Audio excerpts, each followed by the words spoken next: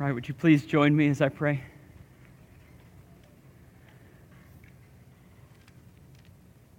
Our Father, we thank you that because of the love and affection shown to us in your Son, Jesus, the conquering lion, that we have authority over death, that we walk in power and in joy because you are with us.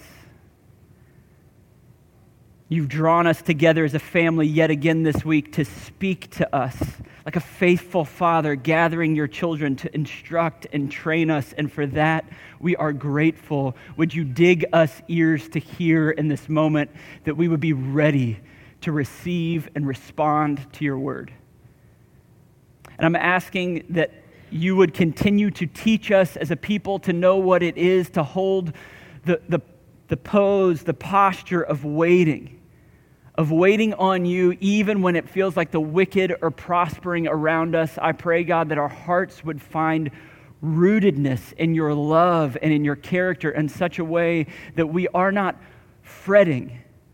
We are not worried about what tomorrow holds, but we of all people can wait with anticipation because we know the future is bright in our conquering King. Help us today by this word to believe that more deeply. We need your help. Come and speak. We pray in Jesus' name. Amen. Amen. There's an NPR podcast called How'd You Do That? Anybody ever heard this one? Show of hands, anybody? Well, you can thank me later. I'm giving you a little gift. It's a fun podcast where it's interviews with entrepreneurs and thoughtful leaders that have started with an idea and they've created companies or movements or whole new avenues and vistas to explore the world. And in a sense, it's the chance to sit with someone when you're looking at the full-blown reality and go, well, how did this come to be? How did this happen? And you kind of get to work the anatomy, the inner workings of how something emerged out of seemingly nothing. I think Psalm 37 is kind of like an installment of that podcast. We have been studying the Psalm specifically looking at waiting. What does it mean to wait on God? To wait on God when in trouble or when things are out of control, or this week when the wicked seem to be prospering in Psalm 37. And as we explore that idea, as we sit with David, in a sense, he is, as he explores this idea in the presence of God, going to be answering the question how he did that. How did he, throughout his life, this is a psalm, verse 25 tells us that he writes at the end of his life. He was a young man, now he's an old man, and he's looking back, and in a sense, he's going to be telling us, here's how I did it. Here's how I was a person marked by waiting on God in the midst of all sorts of circumstances. And as noted, the particular circumstances that he's exploring in Psalm 37 is those moments when we feel like the cheaters, the ones that kind of take the shortcuts, the ones that don't care what God has said to be true or right, when it feels like they're winning and they're getting ahead. When we are confronted by wickedness in the world and the ways that it goes unchecked, and we're going, what about this? In that space, David is going to be showing us the anatomy of what it means to wait on God. And we will continue to understand as we study these Psalms the great power that is bound up in a seemingly simple yet profoundly difficult activity of waiting, even when everything else feels like it's on fire. So when the wicked prosper, wait patiently because the Lord is going to make things right. Let's see if we can explore that idea together in Psalm 37. First off, what do we mean by the wicked prosper? What is it that David is wrestling with when he considers that the wicked will prosper? If we were to study verse by verse this entire chapter, it's 40 verses, and so we're not going to be able to just work it straight through, but I'm going to introduce you to the themes and the whole of it. And throughout these 40 verses, he actually mentions the wicked 13 times. He mentions the wicked 13 times. He mentions the evildoer 3 times. He mentions the wrongdoer. He mentions the ruthless, which literally means a violent tyrant or an oppressor. David is wrestling with the fact that wicked people are plotting against God's children. And it seems like they're winning. Let me just show it to you in a few places in this psalm. They'll be highlighted on the screen, or if you want to find them in the text with me, it's verse 1, 12, 14, and 35. This is just as a sampling. David writes this, "Fret not yourself because of evildoers, and be not envious of wrongdoers." In verse 12, he says this, "The wicked plots against the righteous. He gnashes his teeth at him." This is the posture of anger. There's a wicked person that is actively angry and plotting against the righteous in verse 12. In verse 14, it says, "The wicked draws the sword, bends their bows to bring down the poor and the needy, to slay those whose way is upright." And then lastly, verse 35, he says this, "I have seen a wicked and a ruthless man spreading himself out like a green laurel tree." Do you feel what David is wrestling with? He's watching the world and he's seeing people that are wicked, ruthless, evil, and they're spreading out in the noonday sun like everything is going swimmingly.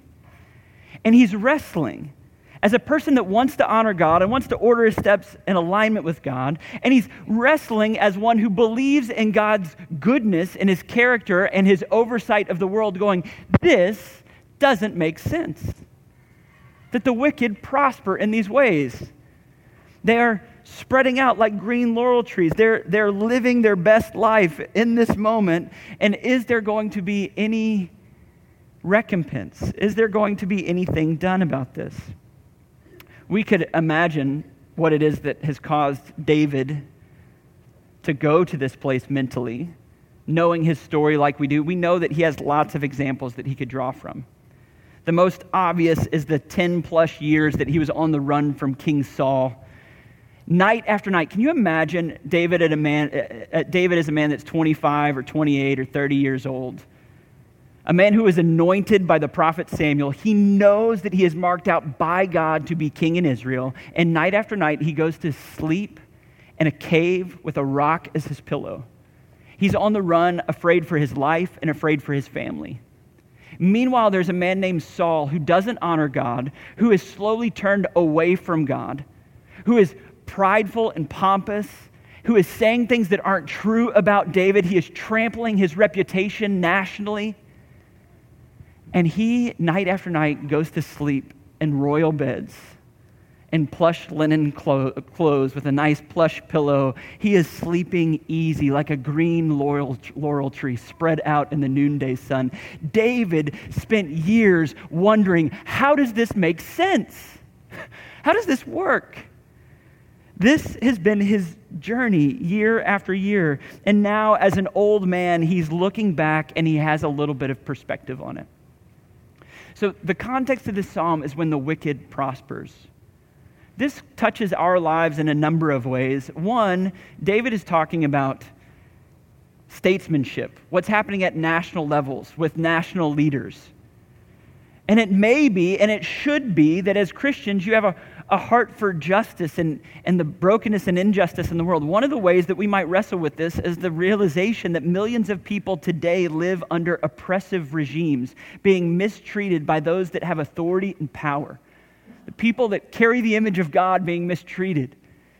I read last year a really haunting and excellent book called In Order to Live by Yeonmi Park, about growing up as a little girl in North Korea, escaping by night into China and all that she experienced on this journey. And she now is on the international platform speaking about the gross injustices that are still worked against her people, against family and friends that are still hidden away under an oppressive regime, while the leaders profit off of it.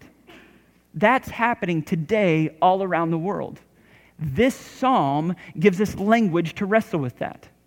That's partially how God's teaching us to pray. He's going, listen, right now, all around the world, oppressive tyrants are experiencing blessings. How do we deal with that as Christians? More pointedly and personally, as we're trying to situate ourselves in this text, you could consider those in your life that feel like they're not honoring God, but they're prospering, and it's negatively impacting you. I've sat with people in my office that have said things like, I have the worst boss. prideful and egotistical, takes credit for things that he or she didn't do, and I show up every day feeling the weight and the frustration, at times the misery of having to work in this place under this sort of leadership, if that's you, here's a text that's going to help you understand how do you operate in a setting like that? Or where coworkers that are supposed to be collaborators are actually competitors that say things about you that aren't entirely true or are undercutting your work, and you're going, I thought we were all on the same team. Into that space, how do we think and pray as Christians? Perhaps it's the competition that just opened up down the road. Another friend of mine was sharing with me the concerns of a competitor really well funded with very low integrity. He goes, we're competing for the same deals, and they're saying things that are not true. This is going to significantly impact my life and my family. What do I do? Do you feel it? I don't know where you're living, but what I know is this. We live in a broken world where the evil and wickedness, they prosper. And into that space, the question is, what is our response to be? What is our response to be on a nation-state level with things that we can't control but continue to be the case? What about at work or in our personal relationships? Into that space, David is going to say, listen, I was a young man and now I'm an old man and I've learned a few things. And here's the call and the place where you're wondering, why do they spread out like a green laurel tree? Why is everything going okay for them, even as it negatively impacts me? He says this, wait. Wait patiently, he's going to say, which offends every fiber of my body because I want to make it right. I want to rage against this. I want to fight it. I want to go even in places where I don't have authority to do it. I want to. And he's going to say, yes, I know, but wait. And this is where it feels like the podcast starts for me. Into that context, it's almost like we hit play and we get to sit with David and go, but what do you mean really? How'd you do it? How did you wait patiently for the Lord? How did you wait in that sort of context where it felt like everything was not going the way that you thought it would, the way that you thought God had said it would? You felt like God's word was not being accomplished because of the brokenness of the world interrupting it. What about there?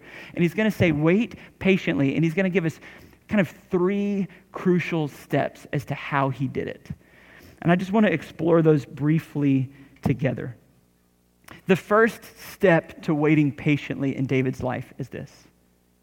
He engaged fret-free stillness. Fret-free stillness. Let me show it to you in the text and then see if I can explain it to you. Look back at verse 1 and verse 7 and 8 with me. Do you hear it right off the bat? Fret not yourself. In Hebrew, it literally means to heat up. It means to get a little hot under the collar, to get anxious and worried that you're looking at evil and you're going, this isn't right and I've got to fix it. And you lay awake and you think about it and you think about it and you think about it. And he's going, the heat is being turned up and all it is an internal churn that doesn't accomplish anything. He goes, listen, fret not yourself because of evildoers. Be not envious of wrongdoers. In verse 7 and 8, he says it like this, be still before the Lord. The definition of that term in Hebrew for be still is directly connected to silence. He's literally saying, like, become a mute, become dumb is what it means in Hebrew. Like, act like this is not your business, you don't have anything to say about it. Be still before the Lord. Wait patiently for him. Fret not yourself. There's that same phrase again. Fret not yourself over the one who prospers in his way, over the man who carries out evil devices. Refrain from anger. Forsake wrath. Fret not yourself. Do you think he's making a point? That's the third time. Fret not yourself. It tends only to evil. So David knows well what is natural to the human in this sort of setting, where it feels like God's purposes are being interrupted, where things feel like they're out of control, where the wicked are prospering, where God's plans aren't moving forward. In that place, we are tempted to be the sorts of folks that lay awake at night and wring our hands over all the things that we can't control. He's going, I get it. There are a lot of nights and a lot of caves full of a lot of fret. I know how it goes. So as he's being interviewed on the podcast, they're going, but how do you wait for the Lord? He says the first thing is we've got to unwind this fret thing. We've got to understand what fret not and engaging stillness means. Fret-free stillness is the first step to understanding what it means to wait patiently for the Lord. As I was processing with Ashley in our hospital room, even this week, I was saying, I'm trying to figure out what does it mean to engage fret-free stillness. And she was like, I feel like that probably has like 36 steps. And I'm not up for 34 of them. And I was like, yeah, I think that's a really honest piece of feedback. Like when we feel the unrest, we go, yeah, fret-free stillness. That sounds easy, doesn't it? But as we know, it's not that easy, but I do think he's giving us a few keys here in this first step. He's saying, stop talking about it endlessly. When he says be still, he's saying, shh, shh, shh, shh, shh. The temptation is when things aren't going well, that we allow all of our thoughts and all of our language to be about that thing. That every conversation we talk with someone, that it flows out like the dam has broken and we are fretful people to the point where we are overflowing with the fret. Like I've got plenty to give, right? And he's going, listen, when he says be still, he's literally saying be dumb, be silent. Act like you don't have anything to say about this. The idea is just slow down with the hamster wheel churn on this. Open your hands. I'll tell you the way I'm trying to practice it right now. I will literally, it's 1 hour to start the day with the Lord. It's keeping an open conversation with the Lord throughout the day by the Spirit, which is available to us. We get to be in conversation with Him all day long. And I need to practice body posture, opening my hands, taking a deep breath, even if I have 4 minutes before a meeting, to walk, to get my blood flowing, and to talk, not to other people about the things I can't control, but to the Lord about the things He can control. He's saying, fret not, be still. Like until you can engage a fret-free stillness, the ability to wait is not there, because how can you wait when you feel like this? When it feels like when you're trying to deal with the boss that keeps undercutting or the coworker that keeps competing, and you're going, how do I show up into this place and wait on God? The first thing is we've got to figure out how to get the internal this thing to unwind. And it's true that it's not the same for everyone. We all have our own spiritual thumbprint, but we need to make our bullseye to be the person with the lowest blood pressure in the room. That's the bullseye. That's the first thing. We are not going to accomplish the righteousness of God if we are red-faced and clenched fist and trying to manage lots of things that were never our business to manage. And so it's fret-free stillness. I will say this. David's an old man. I've been trying to give myself grace. He's learned these lessons over years and years of sleeping in a lot of caves. And I just want to give you the grace to recognize this is a lifetime's journey, but if we don't know the bullseye we're aiming for, are we going to be going in the right direction? So it may be that this week you feel like, I lost the fret battle. That's okay. But can you continue to remind ourselves? We can continue to remind ourselves in the Spirit that the reason I'm engaging prayer, the reason I'm coming back to God, the first step to understand what it is to wait is I'm aiming at having the lowest blood pressure, of taking deep breaths, of speaking less. Stop picking at the scab, talking endlessly about things that you don't have authority over, and begin to take it to the Lord, because He says fret-free stillness is the first step. We have to learn how to interrupt the hamster wheel. But I love what comes right on the heels of it. It's as if the interruption of the hamster wheel opens us up to a whole new world. And if we can just be honest, fretting, being anxious and full of worry feels like an interruption to creativity into life. We get a very narrow field of vision when we allow our problems to set the occasion for everything that we're doing. You follow me? When you indulge the thoughts and just stay in the hamster wheel, your world gets very, very small. But what he says is when you learn to wait patiently for the Lord, you engage fret-free stillness. And then the next thing he says is start doing good. I want to show it to you in the text and then just explore the beauty of it together. This is part of waiting patiently. It's not being lazy. It's not being bored. It's engaging a fret-free stillness. And then from that place, start doing good while you're waiting for the Lord to bring an answer to this you have an answer to. Look at it with me. Verse 3, 5, 27, 34. Let me see if I can show it to you as a theme through the psalm. Verse 3, trust in the Lord and do good. Dwell in the land and befriend faithfulness. So he's saying, do good. Stay right where you are. Befriend faithfulness. Wherever faithfulness is, you be companions with him. Be right next to him. He says in verse 5, commit your way to the Lord, trust in him, and he will act. So this is the idea of our way running in conjunction with the Lord. Wherever he's going, I'm going. Verse 27, he says it this way, turn away from evil and do good, so shall you dwell forever. In verse 34, wait for the Lord and keep his way. He will exalt you to inherit the land, and you will look on when the wicked are cut off. Do you hear it? He is marrying waiting to doing good over and over. So he's commanding waiting. He commands it 3 times throughout this psalm. It is the thematic element of this psalm, and he's showing us how it works. And he says the first thing is you have to be still. You have to interrupt the hamster wheel.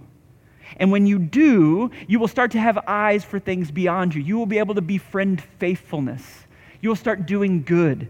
You will start being a blessing rather than just being bound up in your fretting. I've loved, if I can just say this, so you guys know where Ashley and I are living, most of you right now. Most of you know.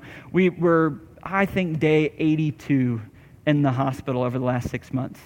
That's a lot of days to be in the hospital. Our precious son, Cruz, is still in the ICU today. Still, we're hoping his lungs continue to develop. What I have seen my wife do over these 82 days has been really faith increasing. I have watched her, in moments, she and I both will get bound up in our fretting, and we'll try to remind ourselves of what's true. And what I have found her is in really low moments where we're really concerned about our son. I have watched her be reminded of what's true and lift her head and start realizing there are nurses that are here every night. A lot of them work here. A lot of them worship here. Welcome, by the way. They stay up all night caring for little ones. They're so selfless and compassionate and full of care. And when we're bound up in our stuff, they're just like a mechanism in the system. But when all of a sudden we start to see, I've watched my wife put together little packages and gift packets, thank you notes.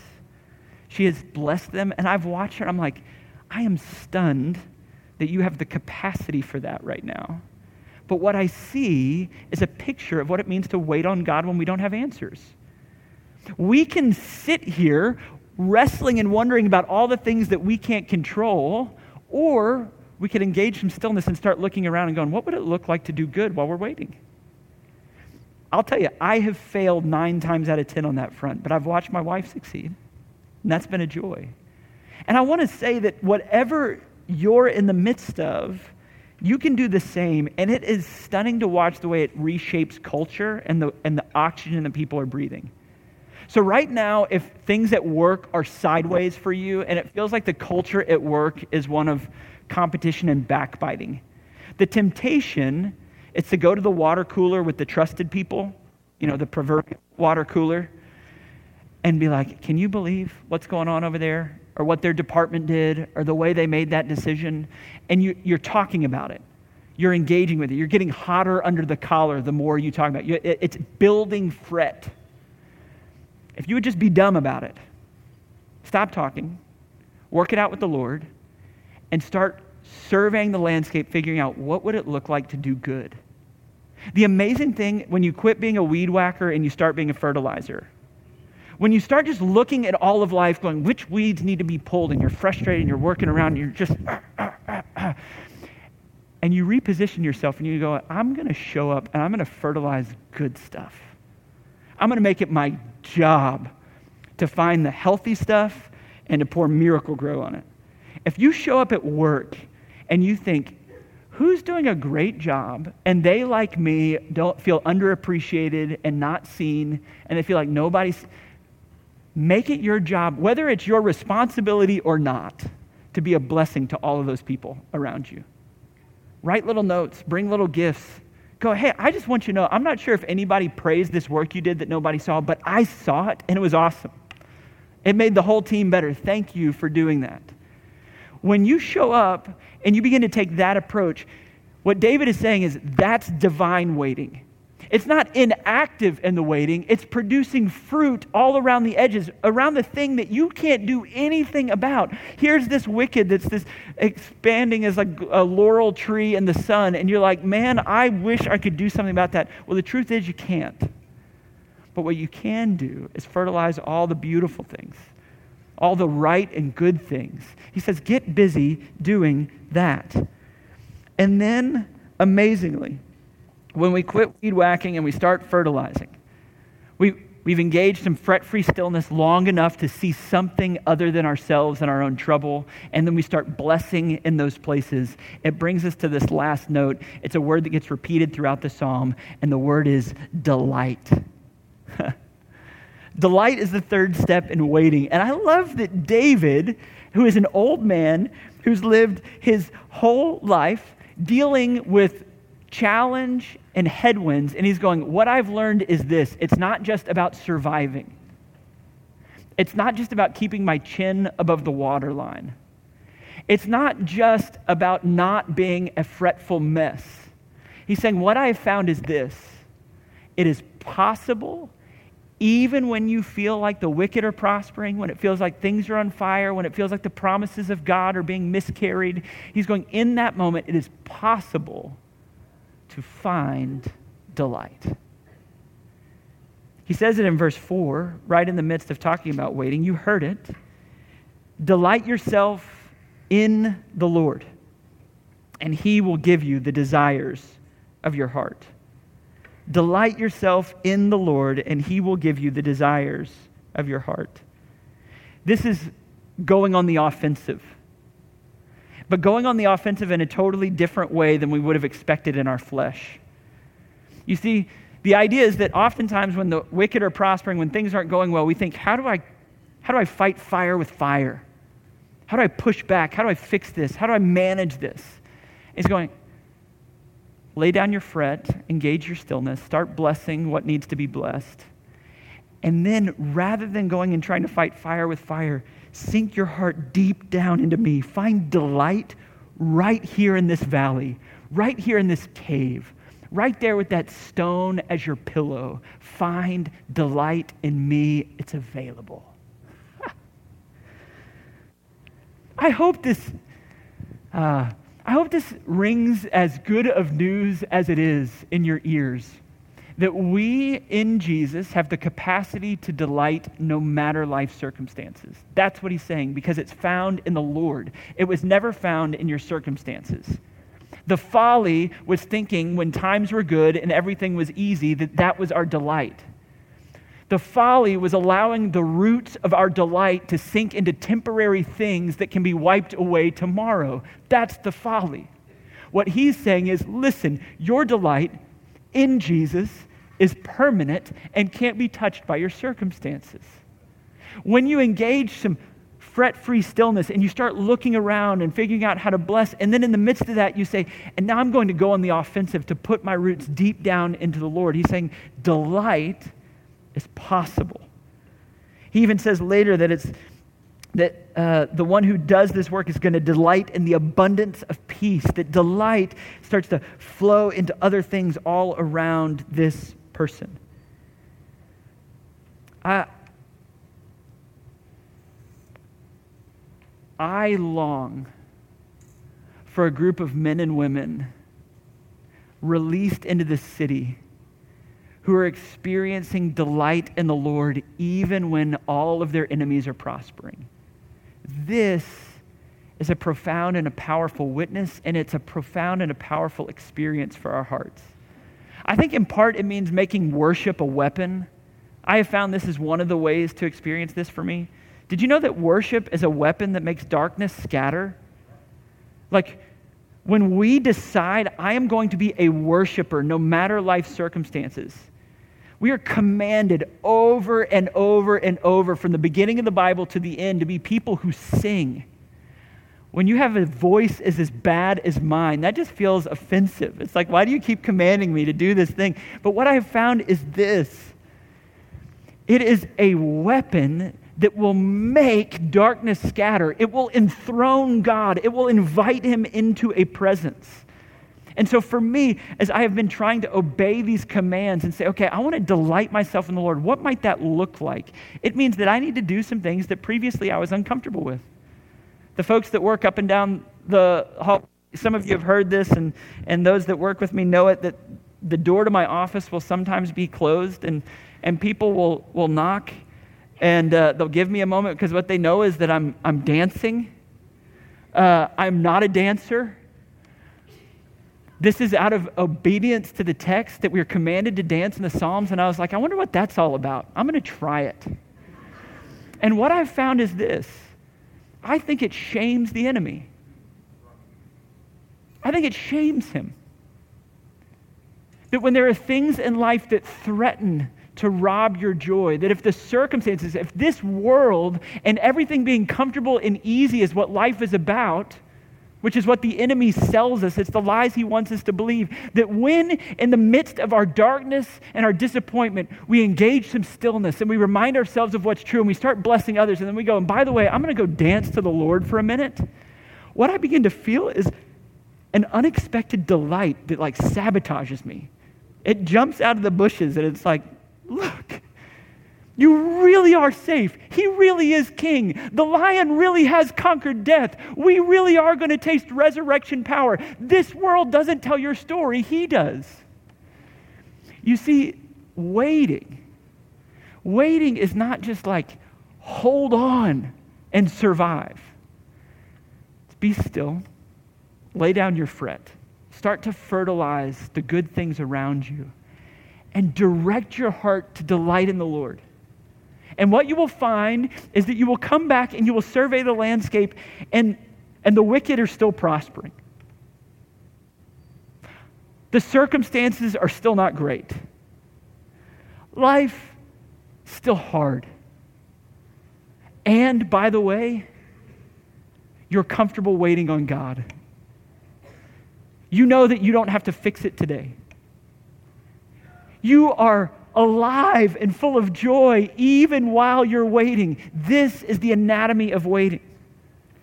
And he finishes by saying, and the reason I know that this is true is because the Lord is going to make things right. He's going to make things right. I don't have time to survey all the verses. He spends a lot of time meditating on this. I'll just say this. He says, one, the Lord's going to deal with the wicked.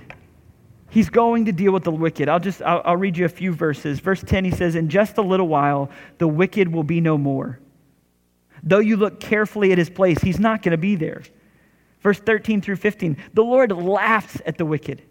He sees that his day is coming. The wicked draws the sword and bends the bow and to bring down the poor and the needy, to slay those whose way is upright. He says their sword is going to enter their own heart and their bows are going to be broken. There are other verses, but what he is doing is he's painting the picture that time and time again, the wicked are going to be dealt with. And do you know that the Lord he's only mentioned 3 times in the Bible as laughing? This is one of them. This is one of them. The other, Psalm 2, and then Psalm 59. Psalm 2, 37, 59. And do you know each time he's laughing at the same thing? The wicked that are raging in the world. The nations that are pounding their chests against his intentions. The 3 times that God's laughing in the Bible is in that moment. It kind of reminds me, not that they ever do it anymore. These are precious and perfect children on the front row. But over the years, there have been these temper tantrums, when they were younger. I feel a little bit like that, when all of a sudden a kid just loses touch with reality as they have the ability to do, and they're kicking and thrashing and screaming.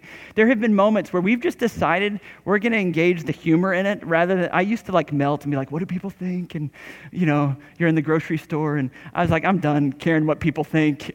Kids do this sometimes. And I'll I remember carrying, I don't remember which one of it was, by one leg through HEB. Just and I was like, and we got out to the parking lot, and I just stood there. I was like, you done? But, I mean, maybe it's bad parenting, but this is what I think. When I think of these Psalms, there's a part of it where God's like, you think you're so big and bad, wicked and evil, that tyrant that's owning everything right now. And you get the sense that God's chuckling, going, really? Really? You think this is going to work? Let's stretch it out over a little bit of time and see how this pans out. Survey the landscape of history and ask the question, how does it work out? The wicked are going to be dealt with. The day is coming. He's going, you don't have to lay awake worrying about the things that you can't control. Certainly there are other Psalms where we're praying about it, where we're wrestling with it. We care about justice. I'm not saying don't care. What I am saying is let's go sit with the Father for a minute and hear him chuckle. There's part of it of just slowing down and being with God and going, oh yeah, you're not worried. You have all the authority. You have a sense of humor. You know that you are going to deal with all of the ugliness and brokenness finally. And there I can find some rest. Listen, he's going to make things right. He's going to deal with the wicked. And by the way, he is going to uphold and rescue and save and bless his own. He's going to do it. There's a lot of verses I could read to you. I'll just read the conclusion of the psalm. Verse 39 and 40. The salvation of the righteous is from the Lord. He is their stronghold in times of trouble. The Lord helps them. He delivers them. He delivers them from the wicked, and he saves them because they take refuge in him. You see, we know, as we read the scriptures in their greater context, that Jesus is the one who fulfills each of our prayers in the book of the Psalms. We read the Psalms and we study them, and we turn and set our gaze on Jesus and say, what does this mean in light of you? And what it means is this. He took the curses of the wicked and the fretting upon himself. He took it upon himself so that the blessings that were intended for the righteous could be poured out on those who are in him. Did you hear the phrase in verse 40? It's how he finishes. If you're hidden away in him, he will pour out his rich blessings on you. It says earlier in the text that even though the righteous will fall, the Lord holds his hand and he will uphold him. And the idea is this, that Jesus fell and there was no one to hold him. He fell all the way to the depths of hell itself. Nobody broke his fall. He took it all into himself. He said, take all of the curses that are due the evil and the wicked and put them on my shoulders so that those who hide away in me, their punishment will be absorbed. And what I will do is I will hold them, and they will know with confidence that I have gone all the way down to the depths, and I will uphold them.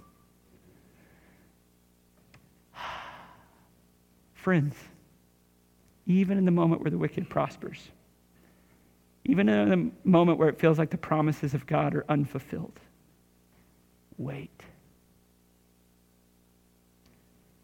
Wait for him. He hasn't forgotten you. He's God. Wait for him. And as you engage stillness and you do good, you will find your heart's delight. And in that place, what you will know is this: he's going to make all of it right. Let me pray for us.